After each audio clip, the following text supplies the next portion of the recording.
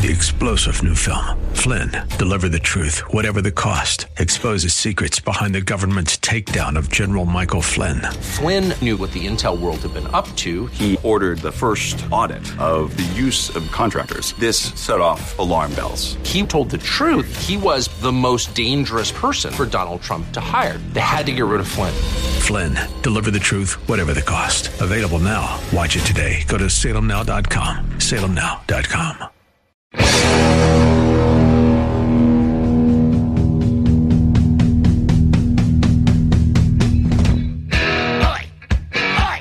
Welcome to the Andrea Kaye Show. She's blonde, 5'2", and 102 pounds of dynamite in a dress. Here she is, Andrea Kaye. 'Cause I'm TNT. I'm dynamite. Okay, well, it's Rod Hatley, tax and estate planning attorney here in San Diego, filling in for Andrea Kaye and taping the show for her. And in my in the studio today, I have special guest, CPA Al Arias. Did I get that right? In person. Excellent. Okay, good. I got it right. Al Arias. Okay. So that's the pronunciation. Okay. Anyway, sitting in for Andrea today, and part of the reason why we've got Al sitting in with us this morning is we know that the House GOP released its tax bill, or its proposed tax bill, last week, and we thought we would bring in somebody who deals with taxes on a daily basis and is really good at them, and that's the reason we have Al sitting in this morning. And then we'll have a chance to talk about some news that you can use as we fill out the rest of the time. So, Al, let's see. Have you had a chance to digest anything about the House GOP tax bill or the proposal that they released last week? There's a lot there. What is it, 400 pages, I think it was? Yeah, over 400, 420. Holy mackerel. Okay, so I guess in terms of that... But you can multiply that. You can square it, double it, triple it, exponentially it. Yeah. It has introduced an immense amount of complexity. So it's being sold as simplification.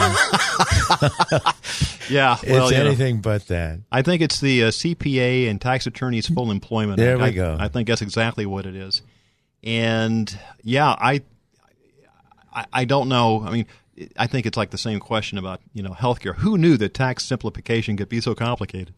Well, it starts out with the elimination of the estate tax. Yeah, that affects very, very few people. Exactly, and accumulates a very small amount of taxes. That's true, and more than quadruples the tax by eliminating the step up, so that heirs will be paying 3, 4, 5 times the amount in income taxes than the estate would have been diminished by estate taxes. In many cases, estate taxes zip.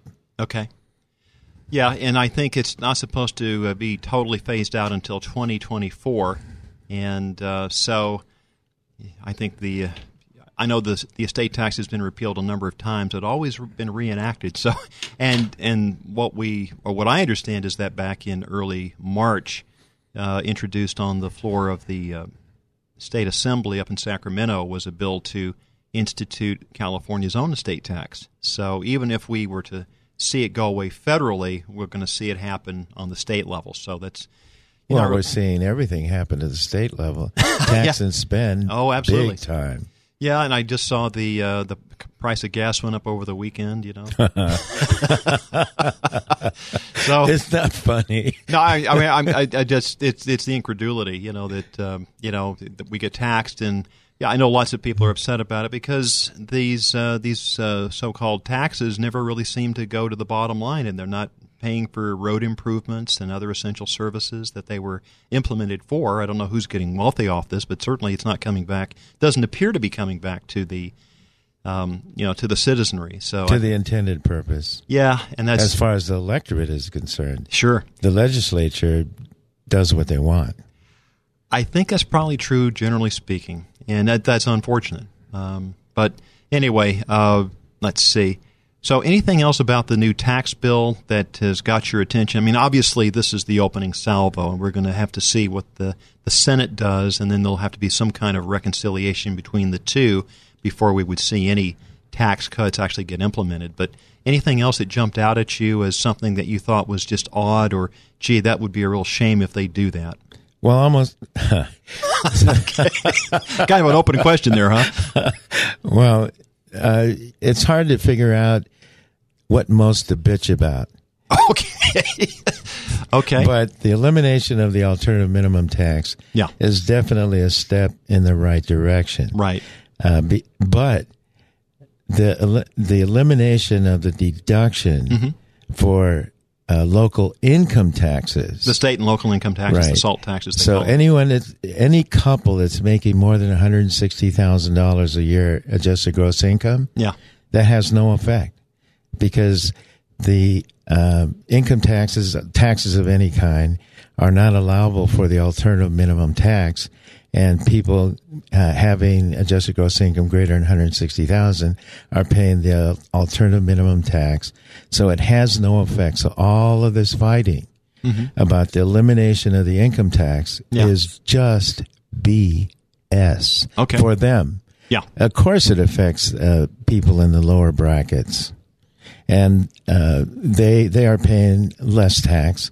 Not a great amount less, but it's a great amount to them, because if you give somebody a $4,000 tax break and they're making $40,000 a year, right there, that's a 10% break. Yeah. So I think it is true that there'll be simplification for a great percentage of the taxpayers. Okay. Because they will be able to file their tax returns on a postcard. Well, good.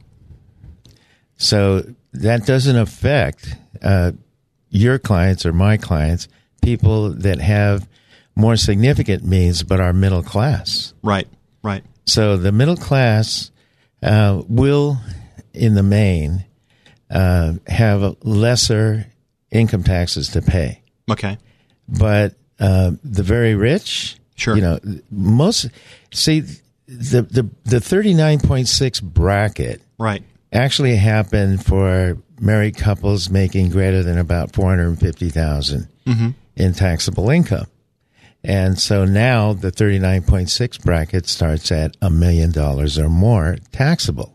Yeah. So all those people between call it $500K and $1 million, they get a big tax break. Okay. Well, and so I mean, on that singular issue, they get a tax break. But all of the trade-offs and all of the complexity that's created by having still another portfolio, which is business income, the definition of business income, right? That is going to be fought over for 20 years in the courts. 20 years. Oh, is that all? Yeah, it's wow. Well, probably more, but you know, it goes on. We still have today. I think the capital gains rate was introduced in 1954.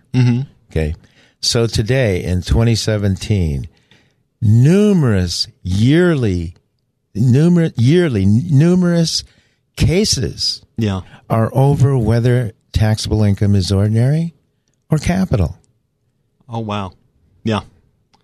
So this now you have classifications.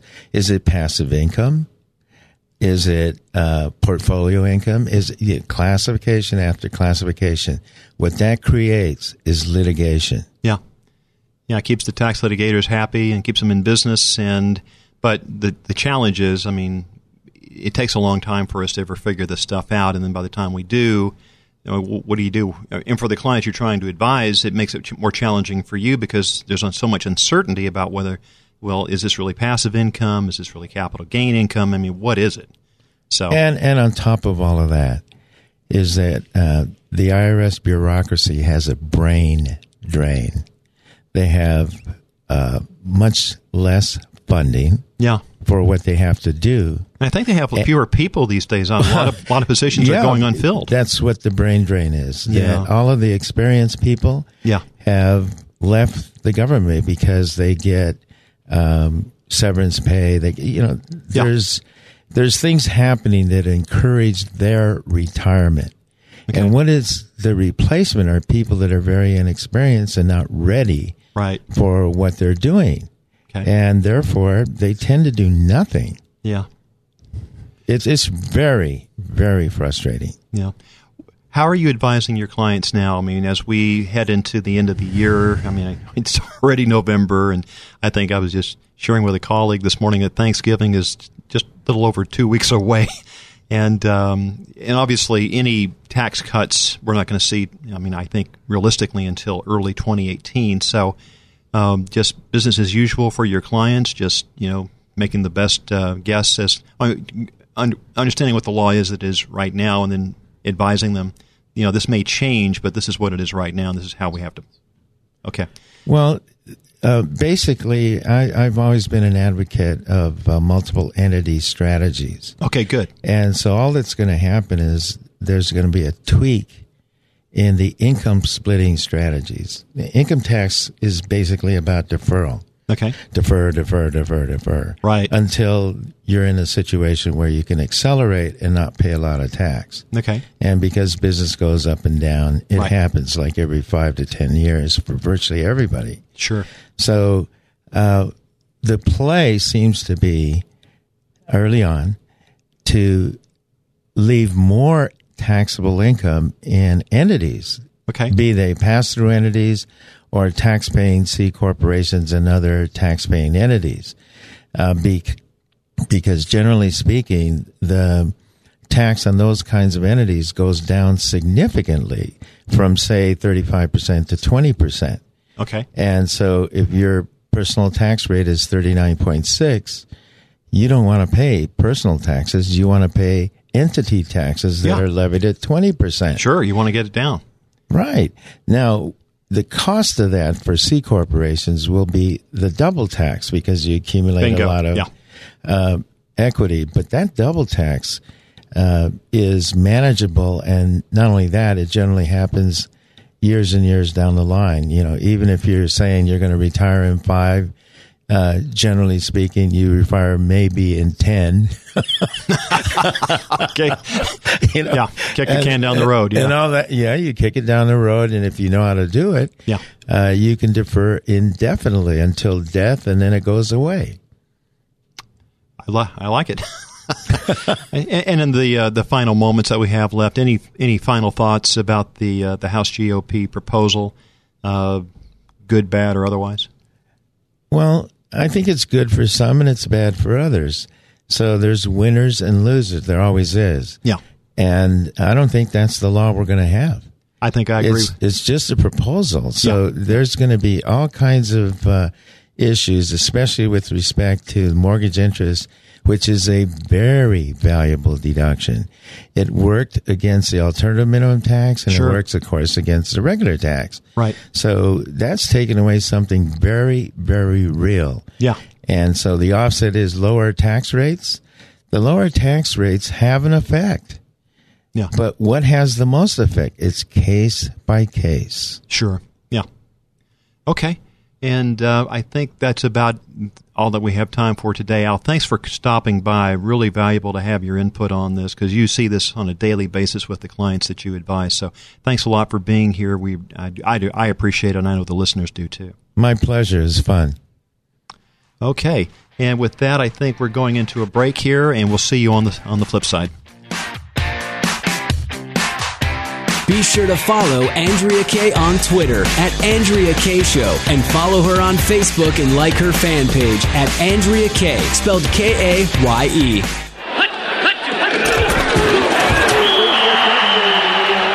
Every great team has a great coach. Every great coach has a great strategy. Let Al Arias and the AV Arias Company create the winning tax strategy for your small business. Instead of waiting until the fourth quarter to create your tax strategy playbook, don't let the IRS blow the whistle on your financial growth and profitability. Contact Al Arias and the AV Arias Company to set up your tax strategy huddle by calling 619-296-2123 or visit avariasco.com. That's AVARIASco.com.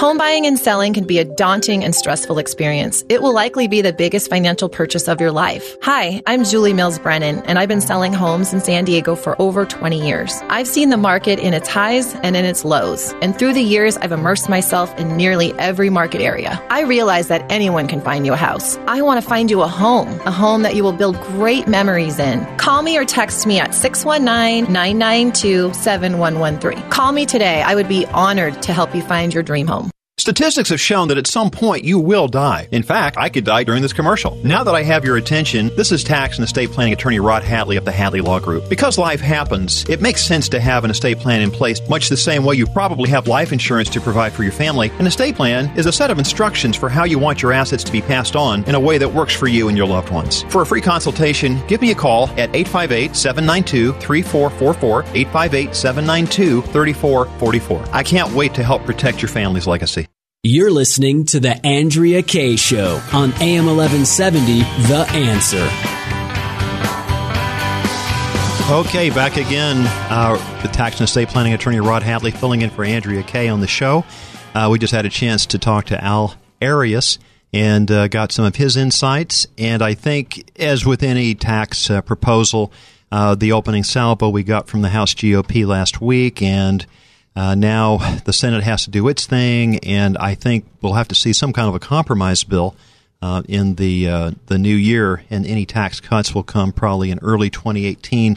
When that'll be specifically, nobody knows. But I think, as Al pointed out, tax simplification comes at a cost, and what I thought I would do in the time that we have, I mean, we will talk about estate planning because that's, what I specialize in and focus my attention on.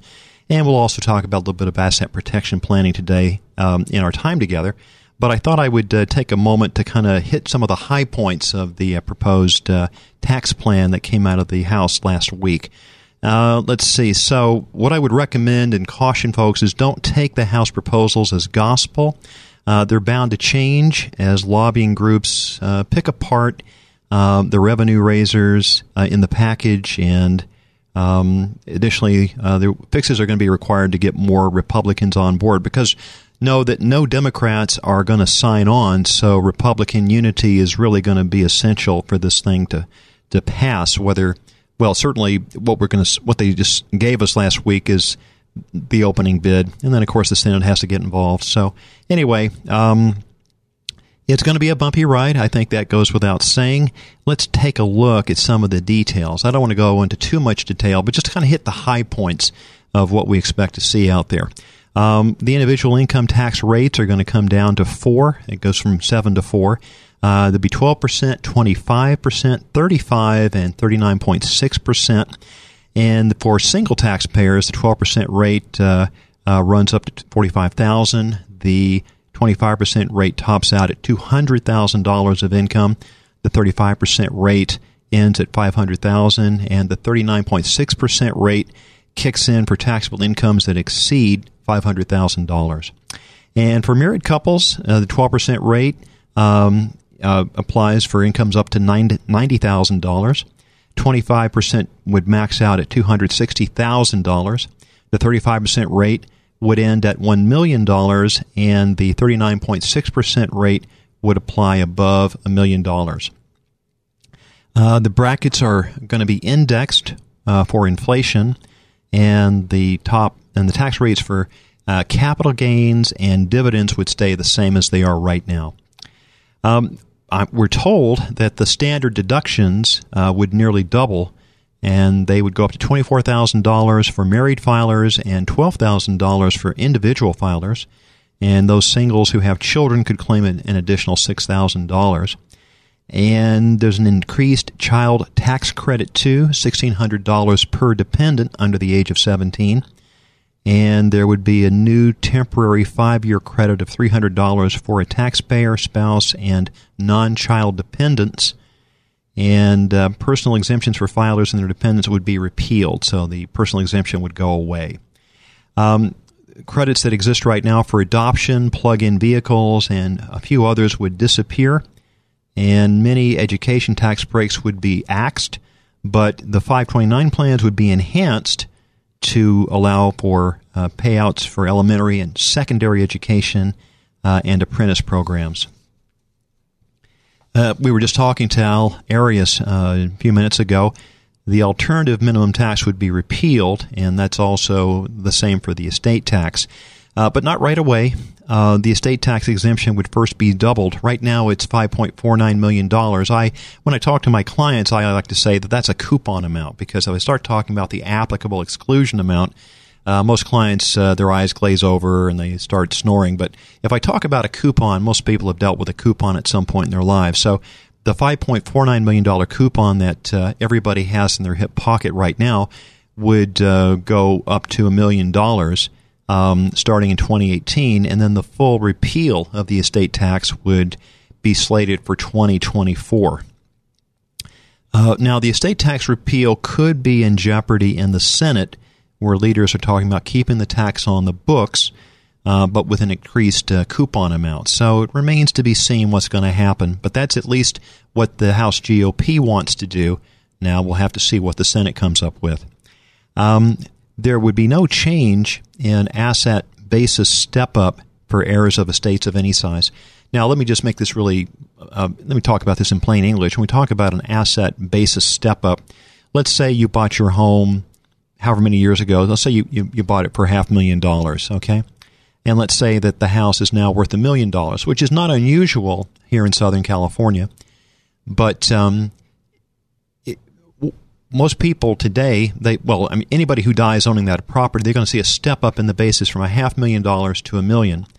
And then, of course, one proposal would be that if the estate tax goes away, instead of getting a step up in basis, you would see what's called a carryover basis. So your heirs, your beneficiaries, whoever gets that property from you, instead of that property being stepped up from $500,000 to $1 million fair market value as of the date of your death, they would get it at what your basis in it. So if you paid $500,000 for it, then that's the basis that they would get, your heirs or your beneficiaries. These are the people that would take from you if the asset basis step-up didn't happen. But as we understand it, that asset basis step-up would be retained.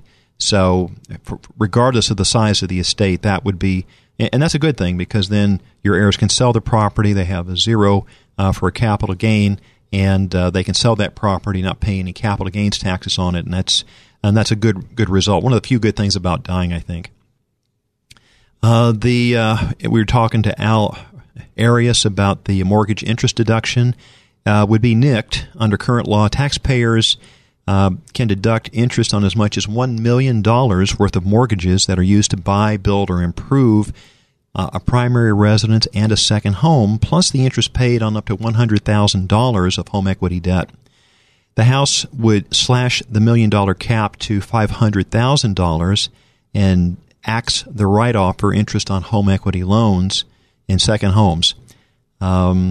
The provision would be effective for loans incurred after November 2nd, 2017, so last week, in other words. Charitable contributions write-off would be saved and possibly expanded.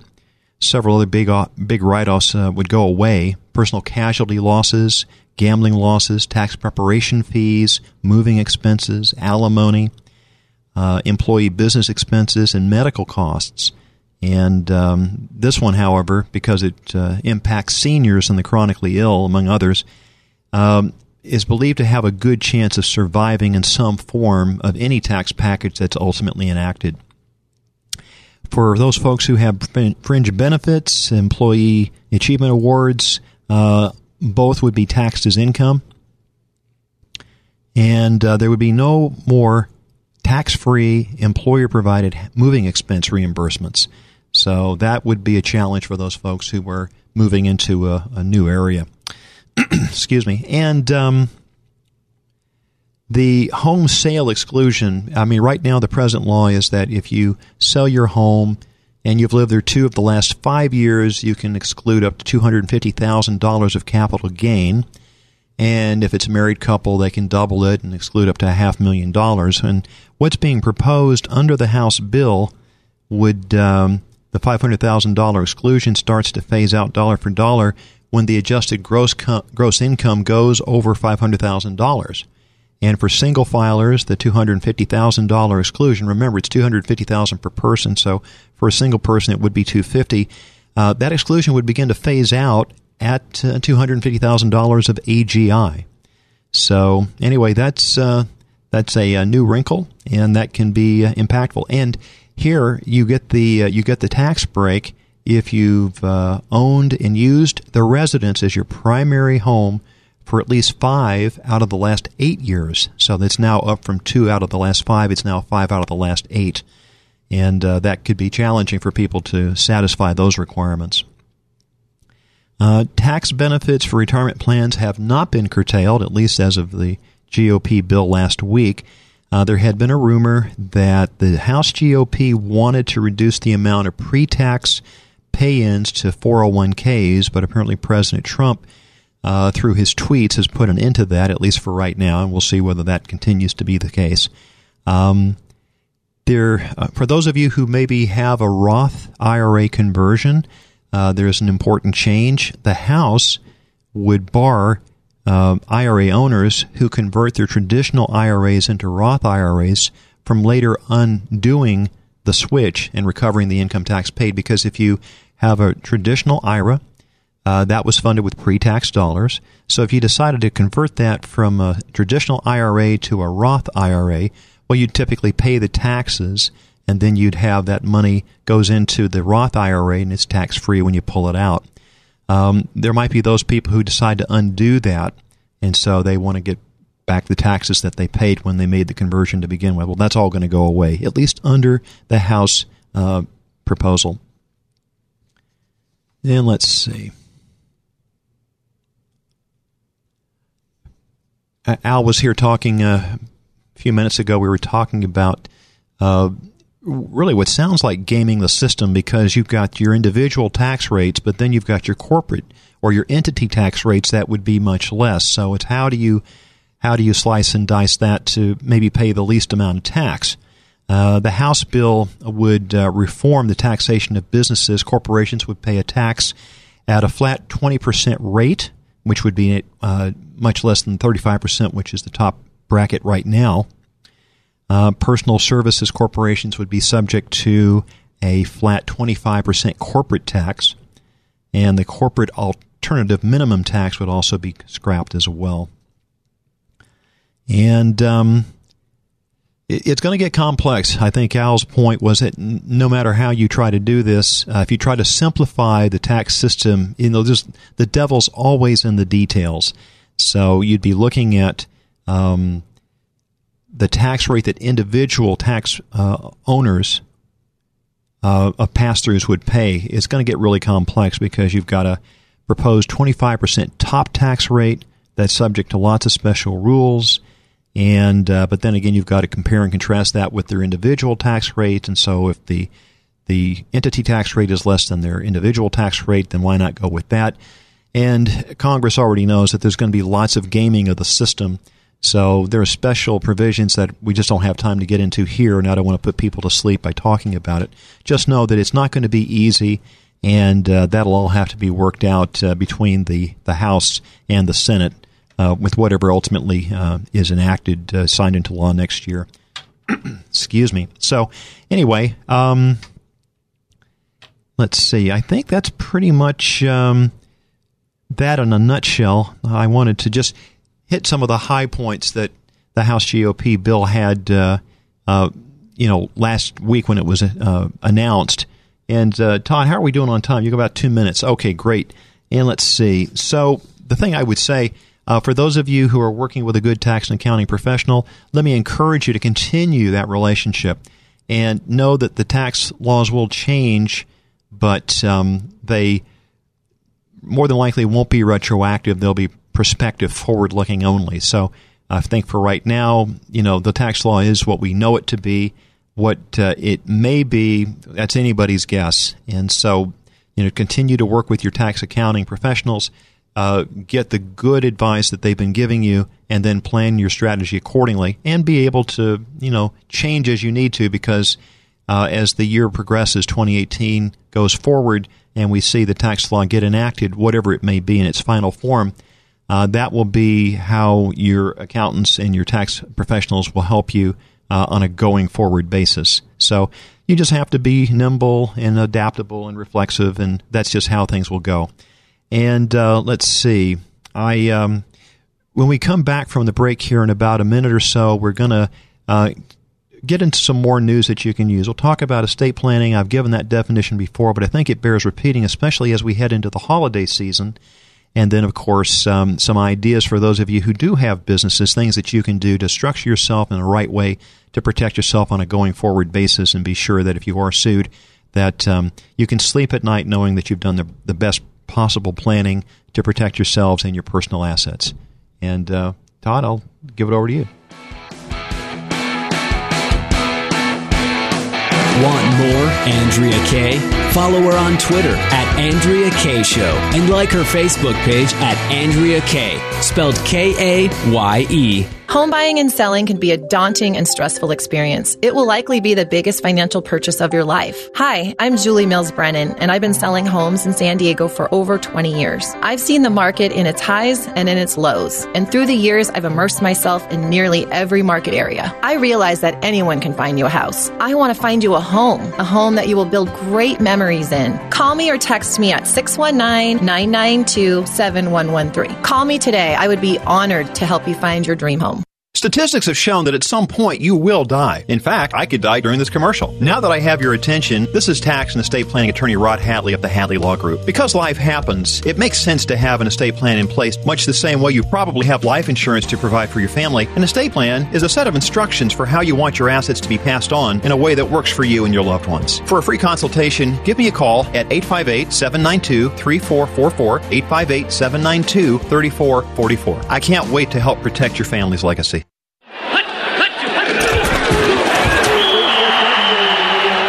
Every great team has a great coach. Every great coach has a great strategy. Let Al Arias and the AV Arias Company create the winning tax strategy for your small business. Instead of waiting until the fourth quarter to create your tax strategy playbook, don't let the IRS blow the whistle on your financial growth and profitability. Contact Al Arias and the AV Arias Company to set up your tax strategy huddle by calling 619-296-2123 or visit avariasco.com. That's avariasco.com.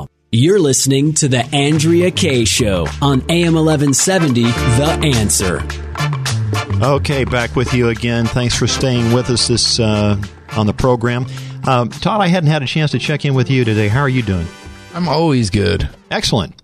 Man, you're the man. A great weekend. It was nice weather out there. It was real sunny, but had a nice cool breeze. Oh, my goodness. At this time of year, I don't know if I can take another October full of 100-degree heat. I just, I thought, one of the reasons that people like to come to San Diego is that 72-degree year-round weather. And then when you've got 100 degrees on the thermometer, you just have to think, something.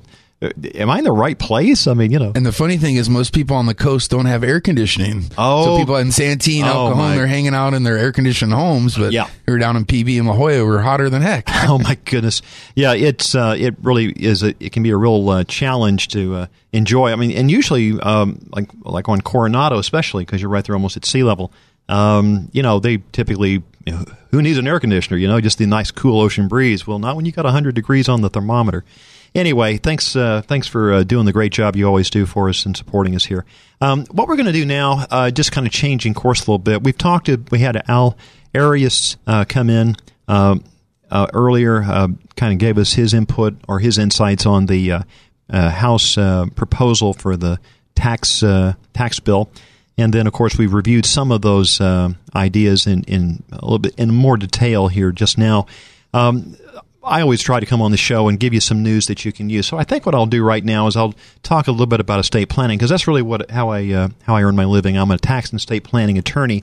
So what I'm going to do is I'm going to give you the definition of estate planning, and I think this will help you understand what it is that I do and why I do what I do. And I'm going to give it to you twice. I'm going to give it to you the first time. It probably won't make a lot of sense, but then I'm going to go through and I'm going to break it down into its component parts.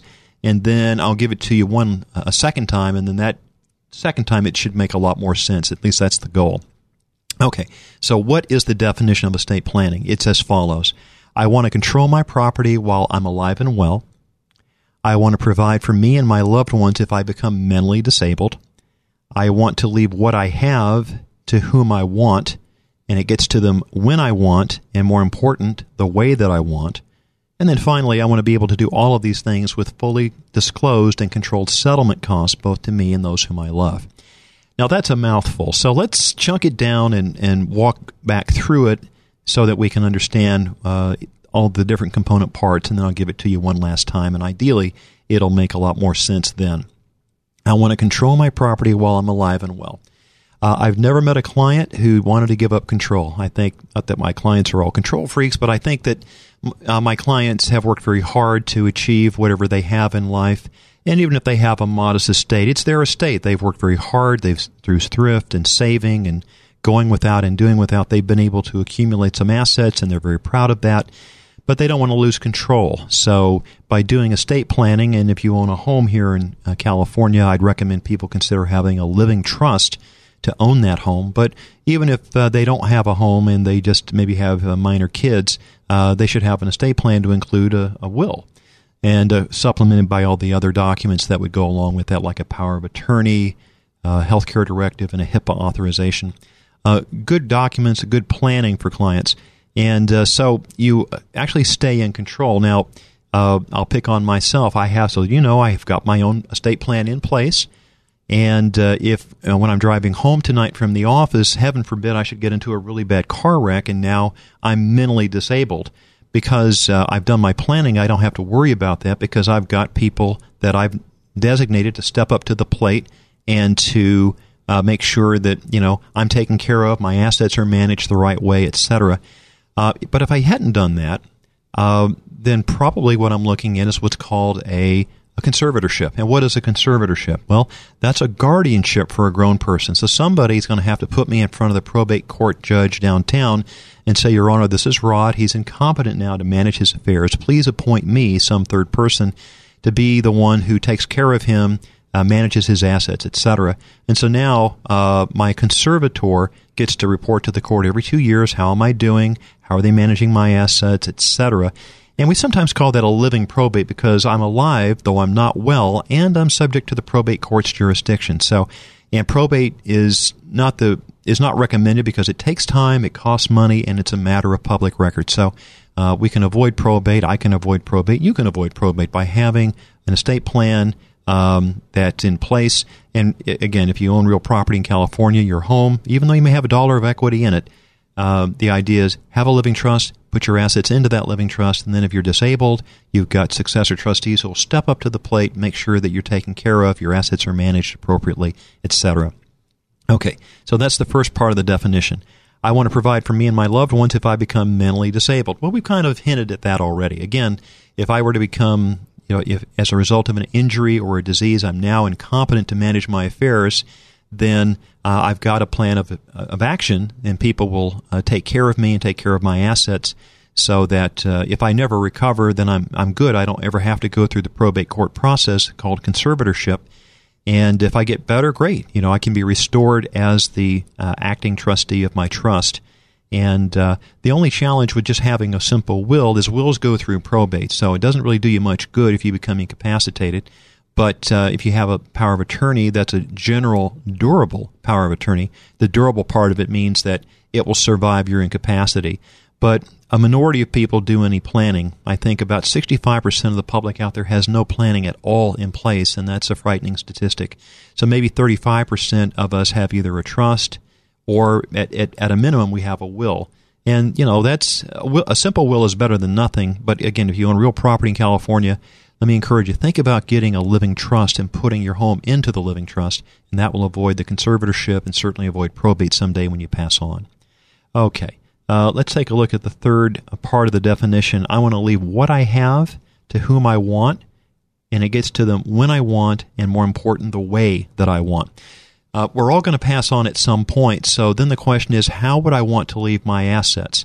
I would like to leave my assets in such a way that, I have a nephew, and he's about as close to a son as I'm getting in this lifetime, and he actually shares my birthday of all things, so that's kind of a nice little benefit there. If when I die someday, if I leave him anything, I want to leave it to him in a way that's protected for his later use and enjoyment. Sometimes you'll see people who leave their assets outright free of trust to a beneficiary at a stated age. I don't think that age is 18. I don't know terribly many financially responsible 18-year-olds, but there are some, though not many. Probably the better answer is to say, well, maybe if you're going to leave it outright free of trust, maybe 30 is a proper age, because if they went on to college, then they've completed that, and then if they did a professional program like law or medical school, business school, whatever, they've completed that, and possibly they've worked in the real world for a few years, and so they kind of understand how the world works. So, but the challenge with leaving an asset outright free of trust, even if it's, say, age 30, is if they've been sued, they have a judgment against them, or they may have, they're going through a divorce, they can lose potentially up to half, if not all of it, depending on what's going on. So I don't like the outright free of trust, even if the age is 30. The second way to do that might be to say, well, why don't we leave the assets in a staggered distribution? That's where you say, well, they'll get 1/3 at 25, they'll get half of the balance at 30, and then the complete balance at age 35. Well, that's slightly better because they've got successive bites at the apple, but for the same reason that I don't like the outright distribution at a stated age. Now, if there's a judgment creditor out there and the judgment that they have can't be satisfied by the first third that comes out at age 25, then they're going to come back again in 5 years when the half comes out.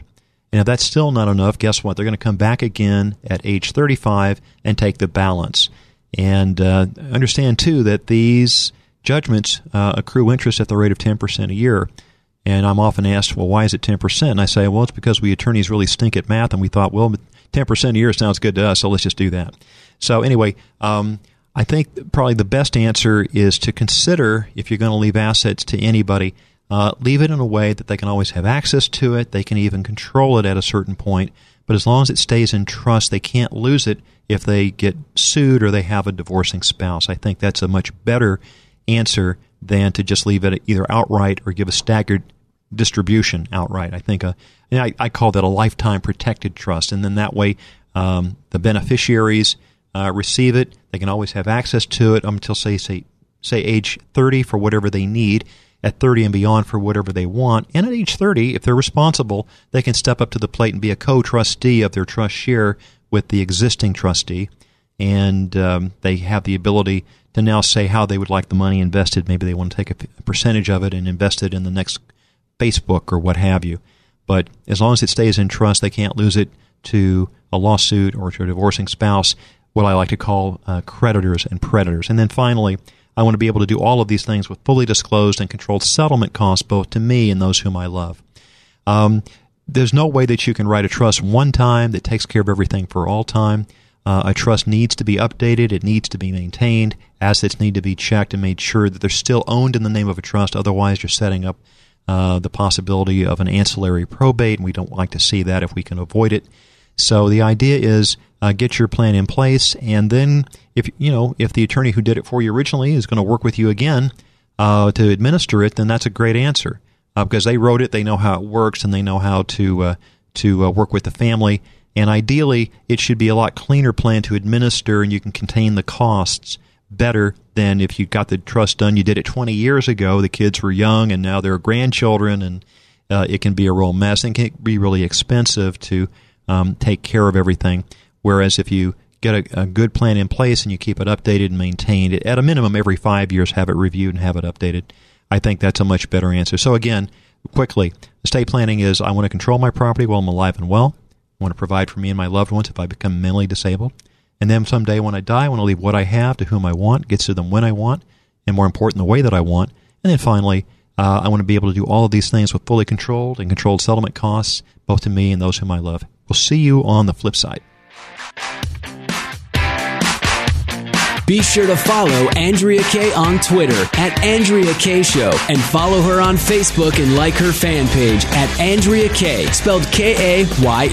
Home buying and selling can be a daunting and stressful experience. It will likely be the biggest financial purchase of your life. Hi, I'm Julie Mills Brennan, and I've been selling homes in San Diego for over 20 years. I've seen the market in its highs and in its lows, and through the years, I've immersed myself in nearly every market area. I realize that anyone can find you a house. I want to find you a home that you will build great memories in. Call me or text me at 619-992-7113. Call me today. I would be honored to help you find your dream home.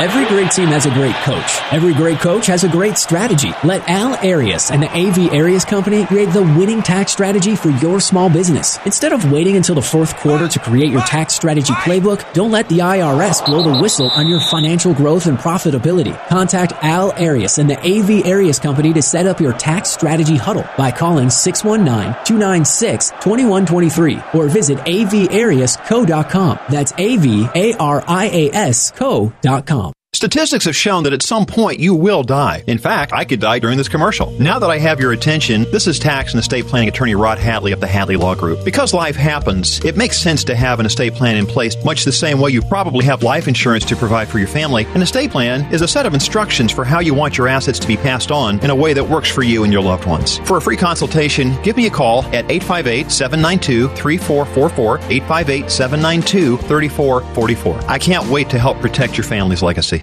You're listening to The Andrea Kaye Show on AM 1170, The Answer. Okay, back with you again. Thanks for staying with us. And as we close out this segment of the program, one thing that I've been asked about is, can I talk about those strategies that business owners, and a number of you listening are also business owners, might want to consider as part of, asset protection is important. And you want to structure yourself the right way so that, heaven forbid, there should be a lawsuit. You don't have to lose sleep at night knowing that your assets are up for grabs, that you've done the right planning ahead of time. And that's why I think it's valuable to spend a little time and give some thought to this as well. So talk to you for a few minutes here about the different ways that you can protect yourself on a going forward basis. Just a word to the wise, if you've been sued, there's always, it's valuable to have sit down with an attorney to talk about your rights and your responsibilities. And there may be some things that can still be done at that point, but if you're waiting until that moment to start doing some planning, it may be too late. So probably the better answer is to get out ahead of this, think in terms of setting yourself up for the right way going forward so that regardless of what happens, you can meet life's storms head on and not be worried about what's going to happen to your personal assets if there's a successful judgment against you. We'll talk about a number of things here, but I think let's begin at the beginning. Choose the right business entity. Depending on the kind of business that you're in, it might be valuable to have an S corporation or perhaps an LLC, a limited liability company. Don't do this in a vacuum. If you've got a tax accounting professional who can help you, that person should be able to provide you some really good advice on what the tax benefits would be, because not only is there a certain amount of asset protection that gets factored into this, there's also some great tax benefits that come out of it as well. So having a conversation with a good accountant or other tax professional, I think, is really key, in addition to having a conversation with an attorney to structure yourself the right way going forward. Probably it's the rare instance where somebody would be well suited to do a C corporation, because as Al and I were talking at the top of the show, there's two levels of tax. There's the entity level of tax. The C corporation pays its own level of tax, and then for dividends they get distributed out to the shareholders. There's another level of tax. So probably no good reason for the average business owner out there to be a C corporation. Now, I say that advisedly. There may be a good reason to do it that way, especially if your company may be, trying to do capital raises and stuff like that, or you may have an initial public offering at some point. But most people probably don't fit into that box. So I think either an S corporation or an LLC would probably be at least the opening gambit there. Number two, maintain the corporate veil. Now, the idea is if you set yourself up, that's great. Now keep it maintained. The problem that most people get into is that they set up their corporation or their LLC and they don't do anything about it. They don't follow the bouncing ball. They don't stay within the guidelines. And invariably, it becomes a piggyback for their personal finances rather than a separate business entity, and they haven't treated it as such. So as a consequence, people wind up being sued, and they pierce the corporate veil and they go after your individual assets, because the argument is, well, you've only treated this as your own personal piggy bank and not as a separate business entity that it was established to be. So maintaining the official records and doing what is required by law, filing your statements of information with the Secretary of State, all the things that you're supposed to do. If you're not doing those, you're just giving a prospective creditor a really good argument to make that your corporate form or your LLC should be disregarded, and they should be able to come after you and your personal assets to satisfy any judgment.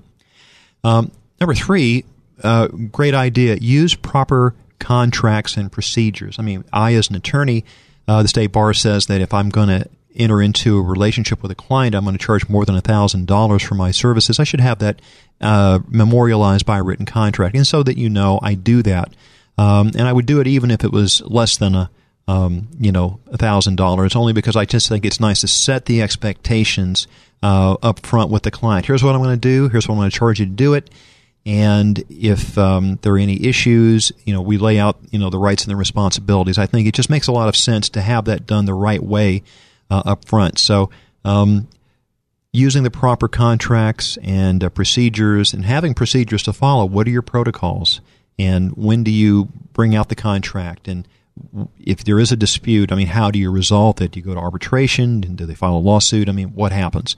So just getting that up front, I think, is really valuable. A good attorney, a good business attorney, should be able to help you do that. And I think ideally for those listeners out there, if you're a business owner, I think you really should be working with a good tax and accounting professional and a good business attorney to set this up the right way. And I'd encourage you also make sure you're working with an estate planning attorney so that your personal estate is planned for, and also how are you going to transition the business someday.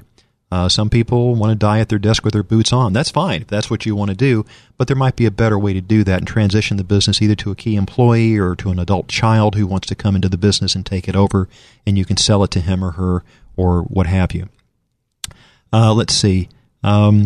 Purchase the appropriate business insurance. I, as an attorney, have errors and omissions coverage, so that if I make a mistake working for a client through an error or an omission on my part, then there's a pot of money to make that client whole for any damage that they would have sustained as a result of my negligence. Okay, so having the right business insurance is important. And also consider obtaining an umbrella policy of liability insurance. The umbrella, kind of like the name implies, it kind of sits over everything else. It provides additional protection over and above what your business insurance would provide you. And so if I made a mistake, I get sued, and they get a judgment for more than the policy limits of my E&O, then I can then go to the umbrella liability policy to pick up that shortfall, and ideally we can make the client whole in a way that allows them to move forward with their lives. So obtain or consider getting umbrella insurance. If you're married, you may want to consider placing certain assets in a spouse's name. For example, let's say a listener out there is maybe an OBGYN, and it's not a matter of if you're going to be sued, it's a matter of when you're going to be sued. And you're doing a wonderful job delivering babies and helping with that, but at some point there'll be a lawsuit. That just kind of follows as the day does the night. So you may want to consider putting valuable assets, like, for example, the family home, into the name of the spouse who doesn't operate in that kind of business. Maybe it's the spouse who's not working as an OBGYN. The caveat with that is if you put that asset into the name of the spouse who's not serving as a doctor, then if there's later a divorce, guess who is probably going to get the house, because you've already done that ahead of time. So the best answer is work with your good advisors, work with your tax and accounting professional, work with your business attorney, and also work with your estate planning attorney to set the stuff up. Please don't do this in a vacuum. And let me encourage you, it's great to go on Google, do your research, kind of get smarter about this stuff, but I really caution folks to, and even LegalZoom has interesting articles on the law, etc. I would always say, if you're a doctor, you're probably really good at being a doctor. You're probably not so good being a part-time attorney, and I wouldn't recommend that. Do what you're best at. Hire a good counsel to help you, whether that's a tax and accounting professional, business attorney, estate planning attorney. They're good at looking at the details, and that's what you're paying them for. So let me encourage you to always consider that. There are various homestead exemptions that you can take advantage of.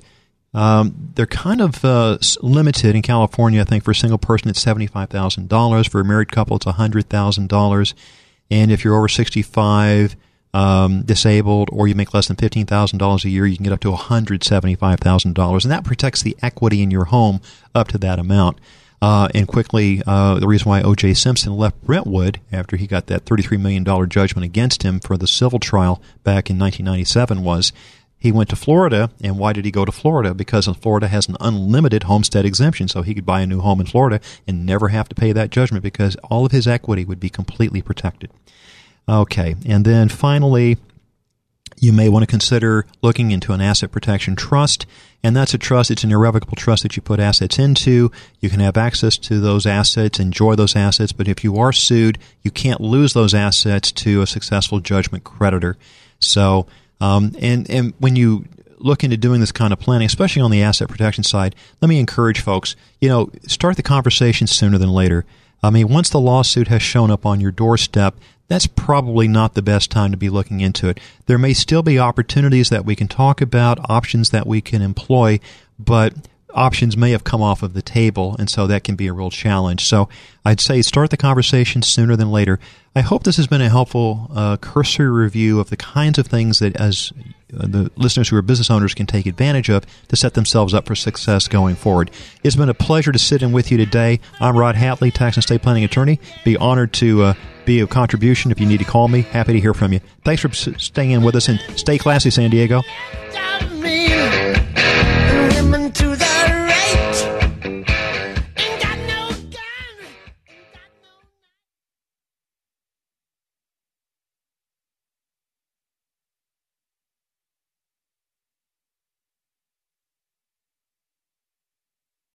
Three-star General Michael J. Flynn, head of the Pentagon Intelligence Agency, knew all the government's dirty secrets. He was one of the most respected generals in the military. Flynn knew what the intel world had been up to. He understood its funding. He ordered the first audit of the use of contractors. This set off alarm bells.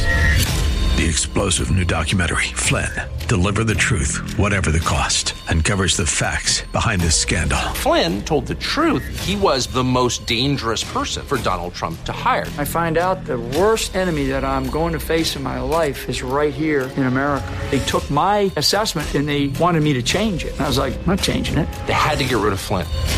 With in-depth interviews, archival footage, and never-before-seen personal records of the man behind the headlines. I just felt like I was drowning. Flynn, Deliver the Truth, Whatever the Cost. Available now. Watch it today. Go to salemnow.com. salemnow.com.